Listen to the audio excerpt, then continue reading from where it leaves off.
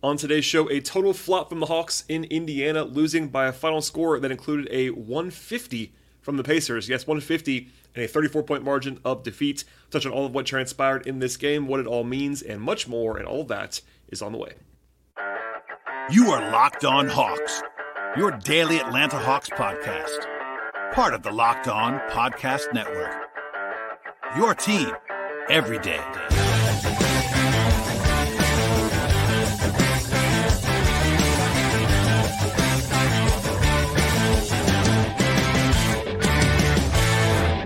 Hello, friends. Welcome to episode 1625 of the Locked On Hawks podcast. I am your host, Brad Rowland, coming to you on a Friday evening here in early January.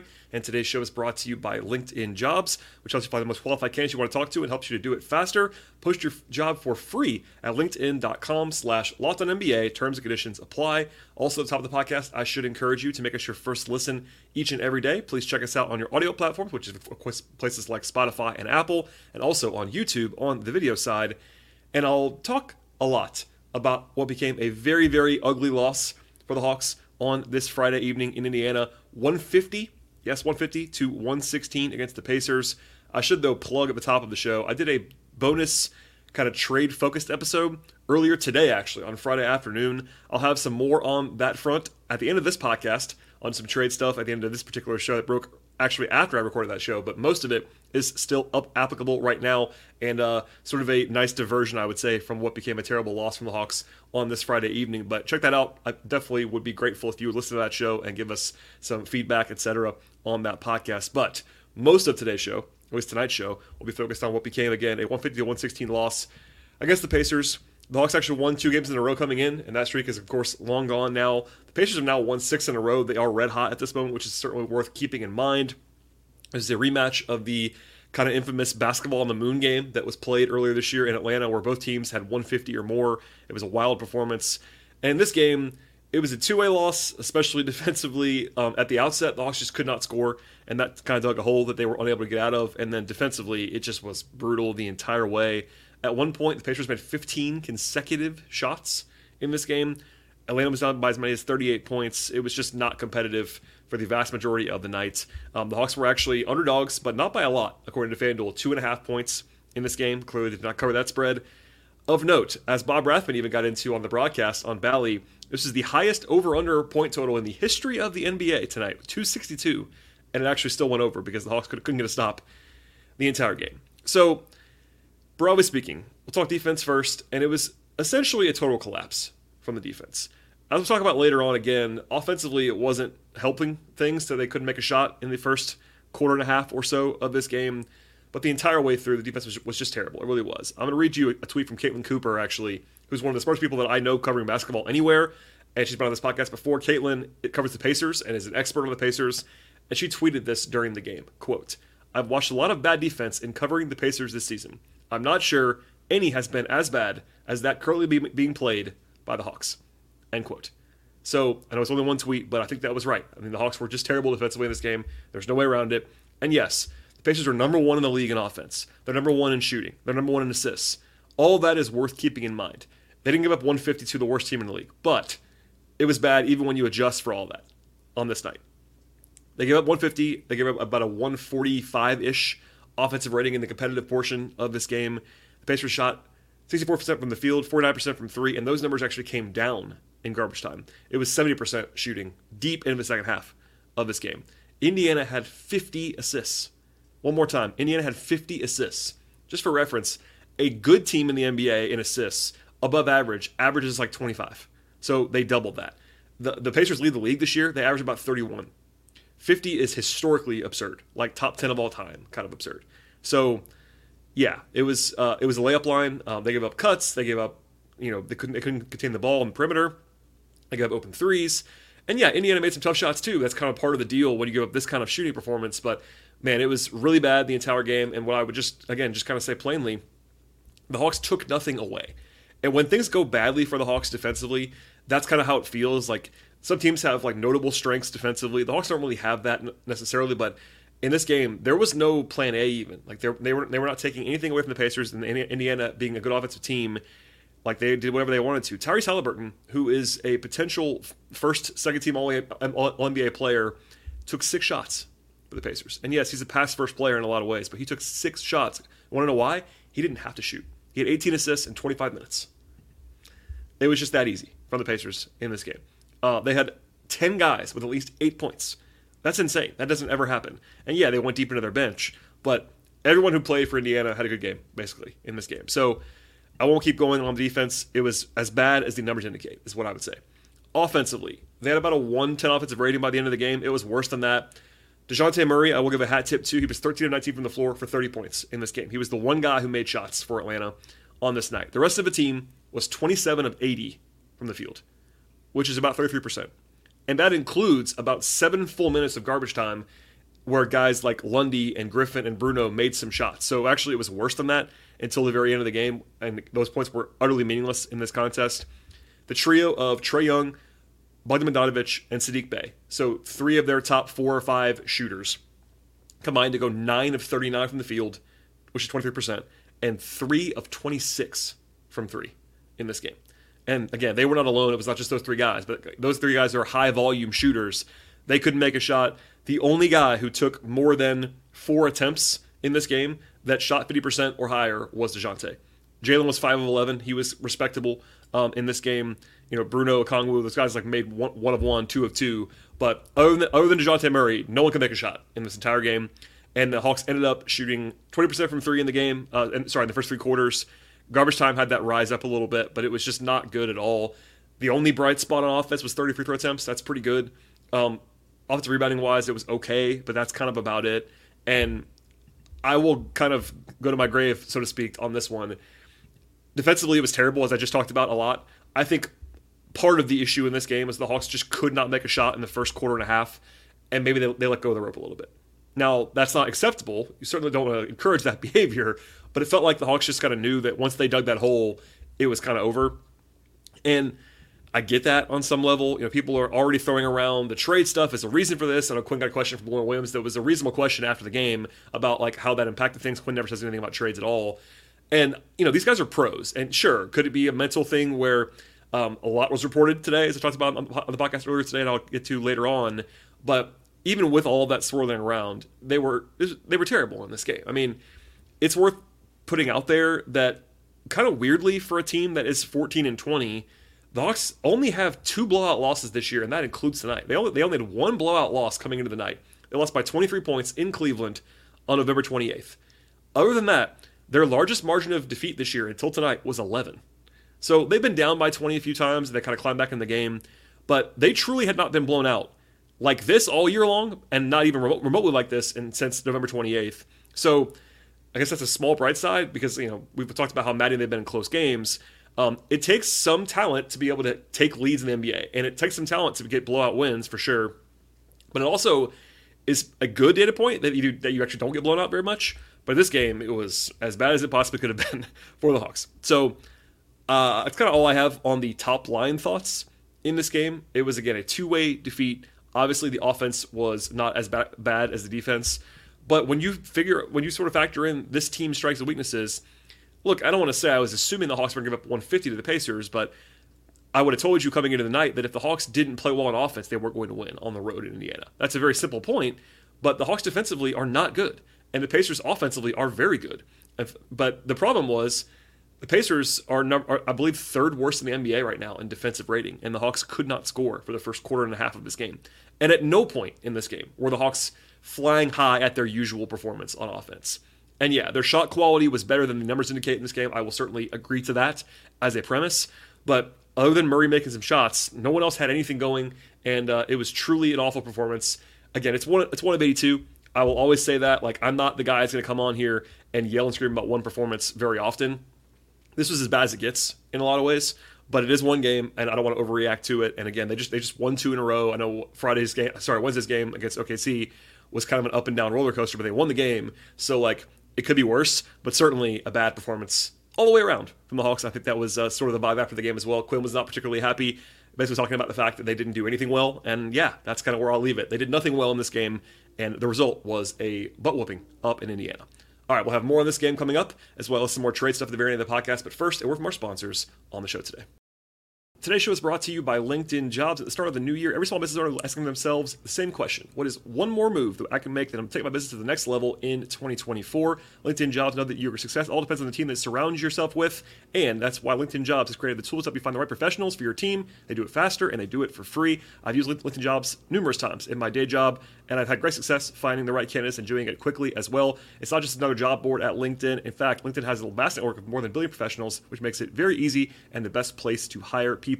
Hiring is easy when you have that many qualified candidates, and so easy, in fact, 86% of the small businesses that check out LinkedIn Jobs get a qualified candidate within 24 hours. Achieving goals in the new year is huge for all of us, and that includes me, and finding the right team members can be really incredibly important to accomplish all of what you're trying to accomplish this year. Small businesses can rate LinkedIn Jobs number one as well when delivering quality hires against leading competitors, and LinkedIn also knows that small businesses are wearing so many hats, and they might not have time to actually find the places and the resources to hire people effectively. And thankfully, with LinkedIn, the process is intuitive, it's quick, and it's easy. Post your job for free at linkedin.com/lockedonnba. That is linkedin.com/lockedonnba to post your job for free. Terms and conditions apply. This show is sponsored by BetterHelp. Around New Year's, we sometimes get obsessed with actually how to change ourselves instead of just expanding on what we're already doing right in our lives. Maybe you can finally organize that one part of your space, but you actually want to tackle another.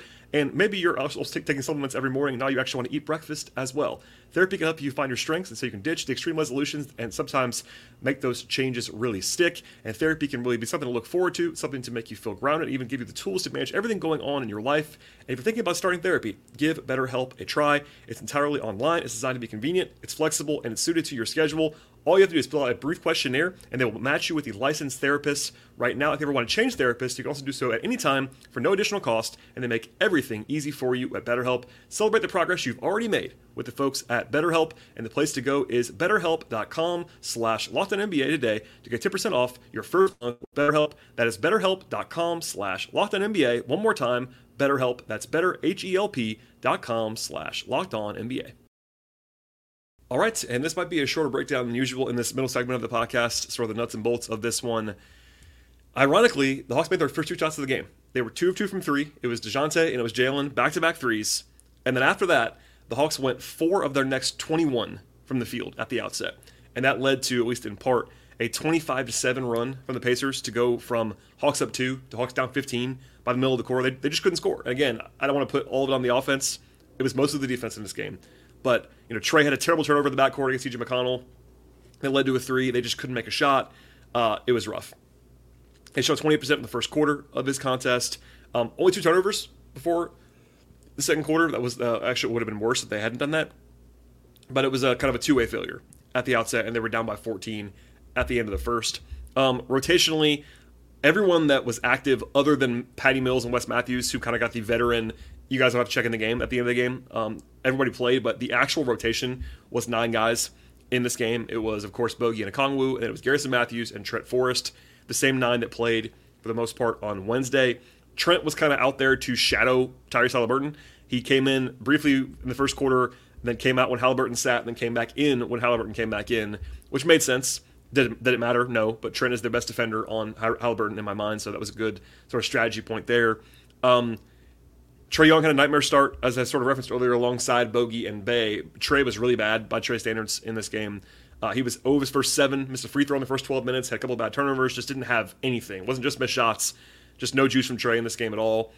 And I said this earlier, kind of, but flatly, it was one of the worst 14, 15-minute performances of the season from the Hawks on offense at the outset of the game. They were 8 of 31 from the field to begin the game against a bad defense. Again, the Pacers are bad. Actually bad defensively. And the Hawks were 8 of 31. And I said it once earlier, but they didn't necessarily get a ton of bad shots. There were some, for sure, as there always are. The shot quality was better than 8 of 31 would suggest, but that dug the hole in this game. They did find it a little bit later on in the second quarter. DeJounte had 13 points on his first 8 shots. But in some second chance points, I know Capella had one nice sort of put back over Miles Turner. But defensively, it was dire the entire first half of this game. They were down 24 at the half. It was deeply horrendous. Bogey and Trae were 3 of 18 from the floor. DeJounte had 17 at halftime, but that was kind of it. It was Shot quality was fine, but other than that, defensively, the Pacers had 22 assists and 71% shooting. They made their last 9 shots, and then, as I said, sort of teased before, they made their first 6 shots in the second half. So they made 15 consecutive shots. And I believe the way that Bob Rathman said on the broadcast was like, teams don't do that in an open gym. And that's right. Like, how many times do you see an NBA team make 15 straight shots? And yeah, they were really good looks in a lot of them, but still. So the Hawks have a 13-5 run. They were down 32 points with 9 minutes to go in the third quarter. So it was over right then. It's over. I mean, it was probably over at halftime, but when they came out of the gate, yeah, down 24 against the Pacers is not like insurmountable, but within the first 5 minutes of the third quarter, we all knew it was over. The Pacers had 100 points with 6.5 minutes to go in the third, which says it all. They were down by 38 points. I think the moment that actually broke my guy, Bob Rathman, on the air was that Miles Turner banked in a 3 at the top of the key, not intentionally. And look, when it rains, it pours. It was already over at that point, but that was kind of one of those hilarious shots. Another point I wanted to make, not necessarily the most important thing in the world, but I said this in real time. I would have sat Trey, DeJounte, Bogey, Jalen, and Capella for the whole fourth quarter. Like, those are the 5 guys. Obviously, those are their best players, but also, in particular with Bogey and Capella, those are their older, more established, lots of miles players. I don't know why they played in the fourth quarter, to be honest. And Quinn didn't really give an answer on that post-game. I said that in real time. Quinn actually played those guys a lot in the fourth quarter. Trey, Murray, and Bogey started the fourth quarter together.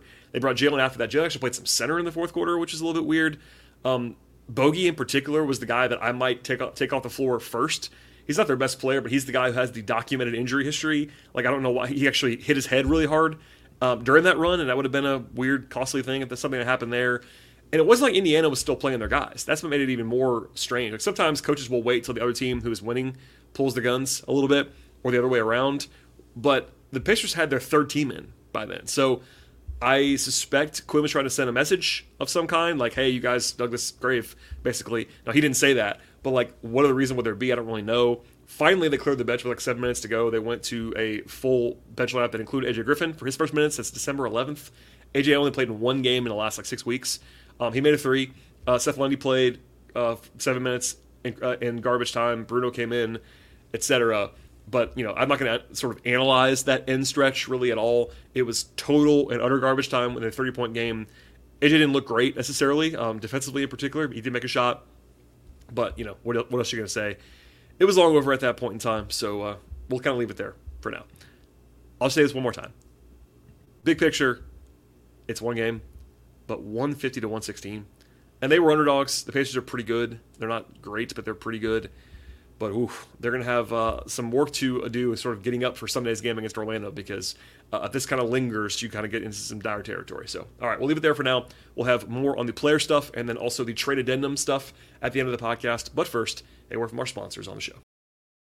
Today's show is brought to you by Hungry Roots. Are you trying to eat healthy this year? I know that I am, and Hungry Root is here to help you by making meal planning easy and nutritious. With Hungry Root, you can also build habits around eating healthy that will not disappear by the month of February. They also have support for gluten-free, vegan, vegetarian, dairy-free, low-carb options, and much more. Hungry Root customers also save money on groceries, because when you eat out less, you save money and save time. Hungry Root is also the easiest way to get high quality fresh food delivered to your door, and they have healthy groceries and simple recipes all in one place. Take a quiz at Hungry Root. They also get to know you, your goals, how you like to eat, by getting the flavors that you like, the appliances you use, and much more. And then to keep those needs and preferences top of mind and start building out your carts with delicious recipes and really all of your grocery needs for the entire week. They also recommend recipes and groceries based on all of your tastes. They have suggestions, of course, and then you can also choose what you want to, from fresh produce to high-quality meat and seafood, healthy snacks, and much more. They go beyond your weekly grocery haul with thousands of easy recipes at Hungry Root. Actually put your groceries to use before they get forgotten in the back of the fridge. And the best part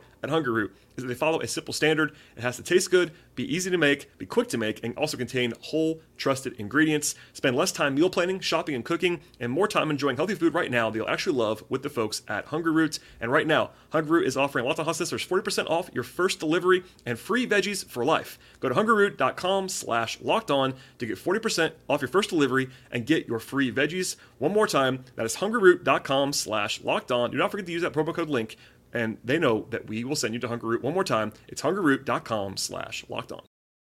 All right, let us fly through the players, because essentially no one other than kind of Murray played well in this game. Off the bench, the guys who played very little were Lundy, Griffin, and Fernando. They all scored. Lundy and Fernando hit threes, although AJ had 2 turnovers and didn't move well defensively, I didn't think, but it's garbage time. Bruno had 6 points. There you go. Garrison Matthews was 2 of 3 from the floor, had 2 assists. I thought he was actually okay in this game. Not like a lot of it was put on him. Trent Forrest, same thing. He was fine. 6 points on 4 shots, 2 assists, 2 rebounds, had a steal. I thought Trent looked okay. There you go. Bogey had a bad night shooting-wise. Got to the line 10 times, so he was still like trying to push. Ended up having 16 points to be second on the team, but he was 2 of 5 on 2s and 1 of 9 on 3s. 3 assists, 2 steals, 3 turnovers. Bogey not his best night by any means. Okongwu was pretty quiet. I thought he was like not disastrous, but not very good either. 3 points, 6 rebounds, and a block in 21 minutes for Okongwu. Only took 1 shot from the field. Sadiq Bey, kind of just out there. Didn't really do much of anything in this one. 9 points. Defensively, it was a mess. The Pacers had 22 points off of cuts, and I think that Sadiq and DeJounte were like the 2 number 1 culprits on that defensively, and Sadiq was not good overall. Jalen had some flashes. He had 12 points, 8 rebounds. First half better than the second half. He was kind of the only guy other than DeJounte in the first half doing anything. But he defensively was not his best effort, and then offensively he cooled off like a lot of guys did. Capella was pretty bad in this game, 9.7 rebounds in 19 minutes. Didn't start the game well, had a better stretch in the second quarter, but that's a low bar. He was not good in this one, as most guys weren't. Trey, 13 points on 18 shots. Just his worst shooting night of the season, I think, at least since the opener against Charlotte, where he had a bad game. But he was 3 of 7 on 2s, 1 of 11 from 3. That's the line 5 times, 6 assists, just no juice at all. I thought Trey, like, he was just openly bad in this one. And look, that's going to happen. Trey just came off the stretch where he was incredible. Like, I saw people kind of making jokes about Trey being untouchable after today. Like, obviously he was bad in this game, but Trey's been playing fantastically for quite some time. So it's going to happen. You have one bad game, but it was bad. It was badly timed on that level. And then DeJounte had 30 points. He was efficient too. He was 11 of 16 on 2s, 2 of 3 on 3s. So I don't think he was quite as good as 30 points indicate, but like he was the only bright spot on offense. I mean, I'm not even going to pick that apart. Like he was the only guy that did anything on offense in the whole game. For a while, I think even into the third quarter, he actually had literally zeros across the board other than scoring, which was kind of funny. Like, I don't think he did much of anything else other than score. But again, he was the only guy scoring. So what are you going to do?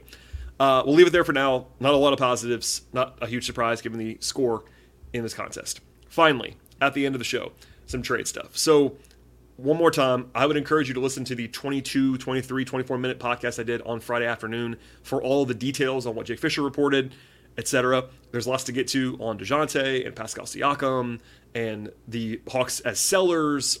All that stuff is in that podcast, and listen to it, please. One big thing, though, to add that dropped after I recorded that podcast. It was in a Bleacher Report video, actually, not a written piece, but a video from Chris Haynes, who's a, of course, national insider. Chris reported, I'm going to quote him here directly, that there is, quote, ample interest around the league in DeJounte Murray. So no surprise there. He mentioned the Sixers as a team, although that's not like the easiest team to line up, but he threw them out there along with the Lakers, Knicks, etc. But the headliner is, I'm going to quote here from Chris Haynes on video, quote, I do believe DeJounte Murray will likely be traded by the deadline. That's my belief, end quote, from Chris Haynes. So, to be clear, him saying likely does not mean definitely, but that is a very notable report from someone who's very plugged in. Chris Haynes may not be Woj, but certainly has broken lots of stories, is very plugged in. And for him to say that pretty plainly that he believes Murray's going to get traded or is likely to be traded before the deadline, that's an eyebrow raiser. And certainly keep that in mind. That's a headliner on some respects. Mark Stein, who actually does a podcast with Chris Haynes, but it's actually a written piece from Mark, had it that the Hawks are, quote, actively exploring all DeJounte Murray trade possibilities, end quote. And obviously the temperature is rising on the Murray stuff.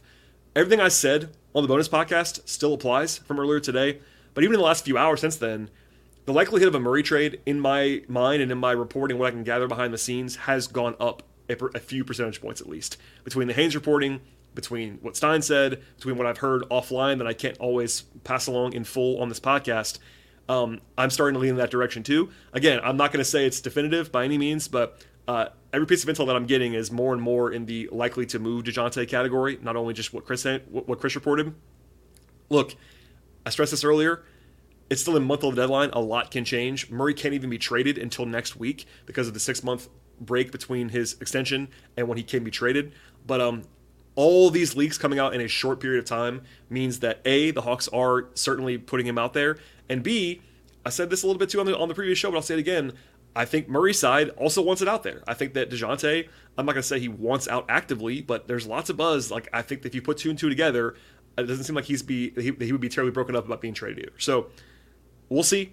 And that's the Murray side. One more thing from Mark Stein. He reported that the Hawks are, quote, determined to, as one source described it, build around Trae Young and Jalen Johnson going forward under Quinn Snyder. Not a huge surprise there, nor is it different than what I said earlier today about those guys being kind of the only guys off limits in trades for the Hawks, but that's pretty explicit from Mark Stein, who again is a great reporter.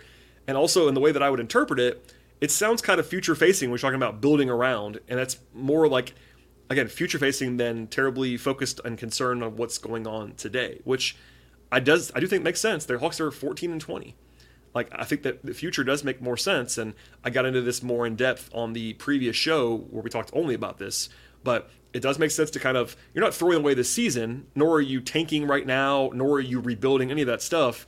But if you ask me what's a bigger priority for this team right now, if I'm in charge of it, I'd be looking at next year and the year after much more than this year, because they're 14 and 20, and even if they get it together this year, which is still very possible, get it together means make the playoffs and probably lose in the first round, maybe make the second round. Like, there's something to that'd be very helpful. But big picture, building around Trae and Jalen does make sense to me on some level. Like, those are for me, even though I think that DeJounte is still a tier or two higher than Jalen on like the established player rankings around the league. Ask me Jalen Johnson is a better long-term asset than DeJounte Murray. No question about that in my mind. Plus Trae is the guy. So building around those two guys does make sense, and if that means that taking a half step back and retooling, and I'm certainly I would understand that at the very least. All right, we'll have more on that, I'm sure. We have a month of the deadline, a lot going on here, and one more time for that plug, listen to that podcast I dropped earlier today, and tell a friend about the show as well. From here, the Hawks play on Sunday night in Orlando, actually an earlier game. It's a 6 o'clock game down in Orlando, a rematch of a 1-point game that the Hawks won back in Mexico City in November against the Magic. The Magic are pretty good. That's worth noting. The Magic are better than the Hawks this year so far. They're 19 and 15, 5-game lead on Atlanta right now in the standings. More of a defense-focused team is Orlando. The Hawks are, of course, more offense-focused. So a much different matchup in a lot of ways than it was tonight against Indiana, but certainly one to watch in between now and the game on Sunday. And yeah, with all that said, please subscribe to this podcast, rate the podcast on your favorite podcast platform of choice. Reviews are always appreciated as well. If you are a audio-only subscriber to the show on Apple, Spotify, Overcast, etc., you will also get some bonus content from the folks at Locked On Sports Atlanta in the audio-only feed, so that might be coming up even tonight. I know there was a show on Wednesday. Just extra content there, nothing less from me at all, but just some bonus content if you are on the YouTube side, and we certainly encourage you to check us out there as well. It's just me on that show, but alas, here we are. Subscribe, follow the show on social media, mostly on Twitter at Locked On Hawks or at BT Roland for my personal feed. Also patreon.com/BT Roland for the written side on the Hawks front. And yeah, a miserable game. I will certainly be the first to say that. If you're a diehard making it into the podcast, I definitely appreciate that as well. Help us to spread the word about the podcast. It's the biggest thing you can possibly do to support this show is to tell a friend or two or three about it. Thank you so much for that. Enjoy your weekend, and we'll see you after the game on Sunday.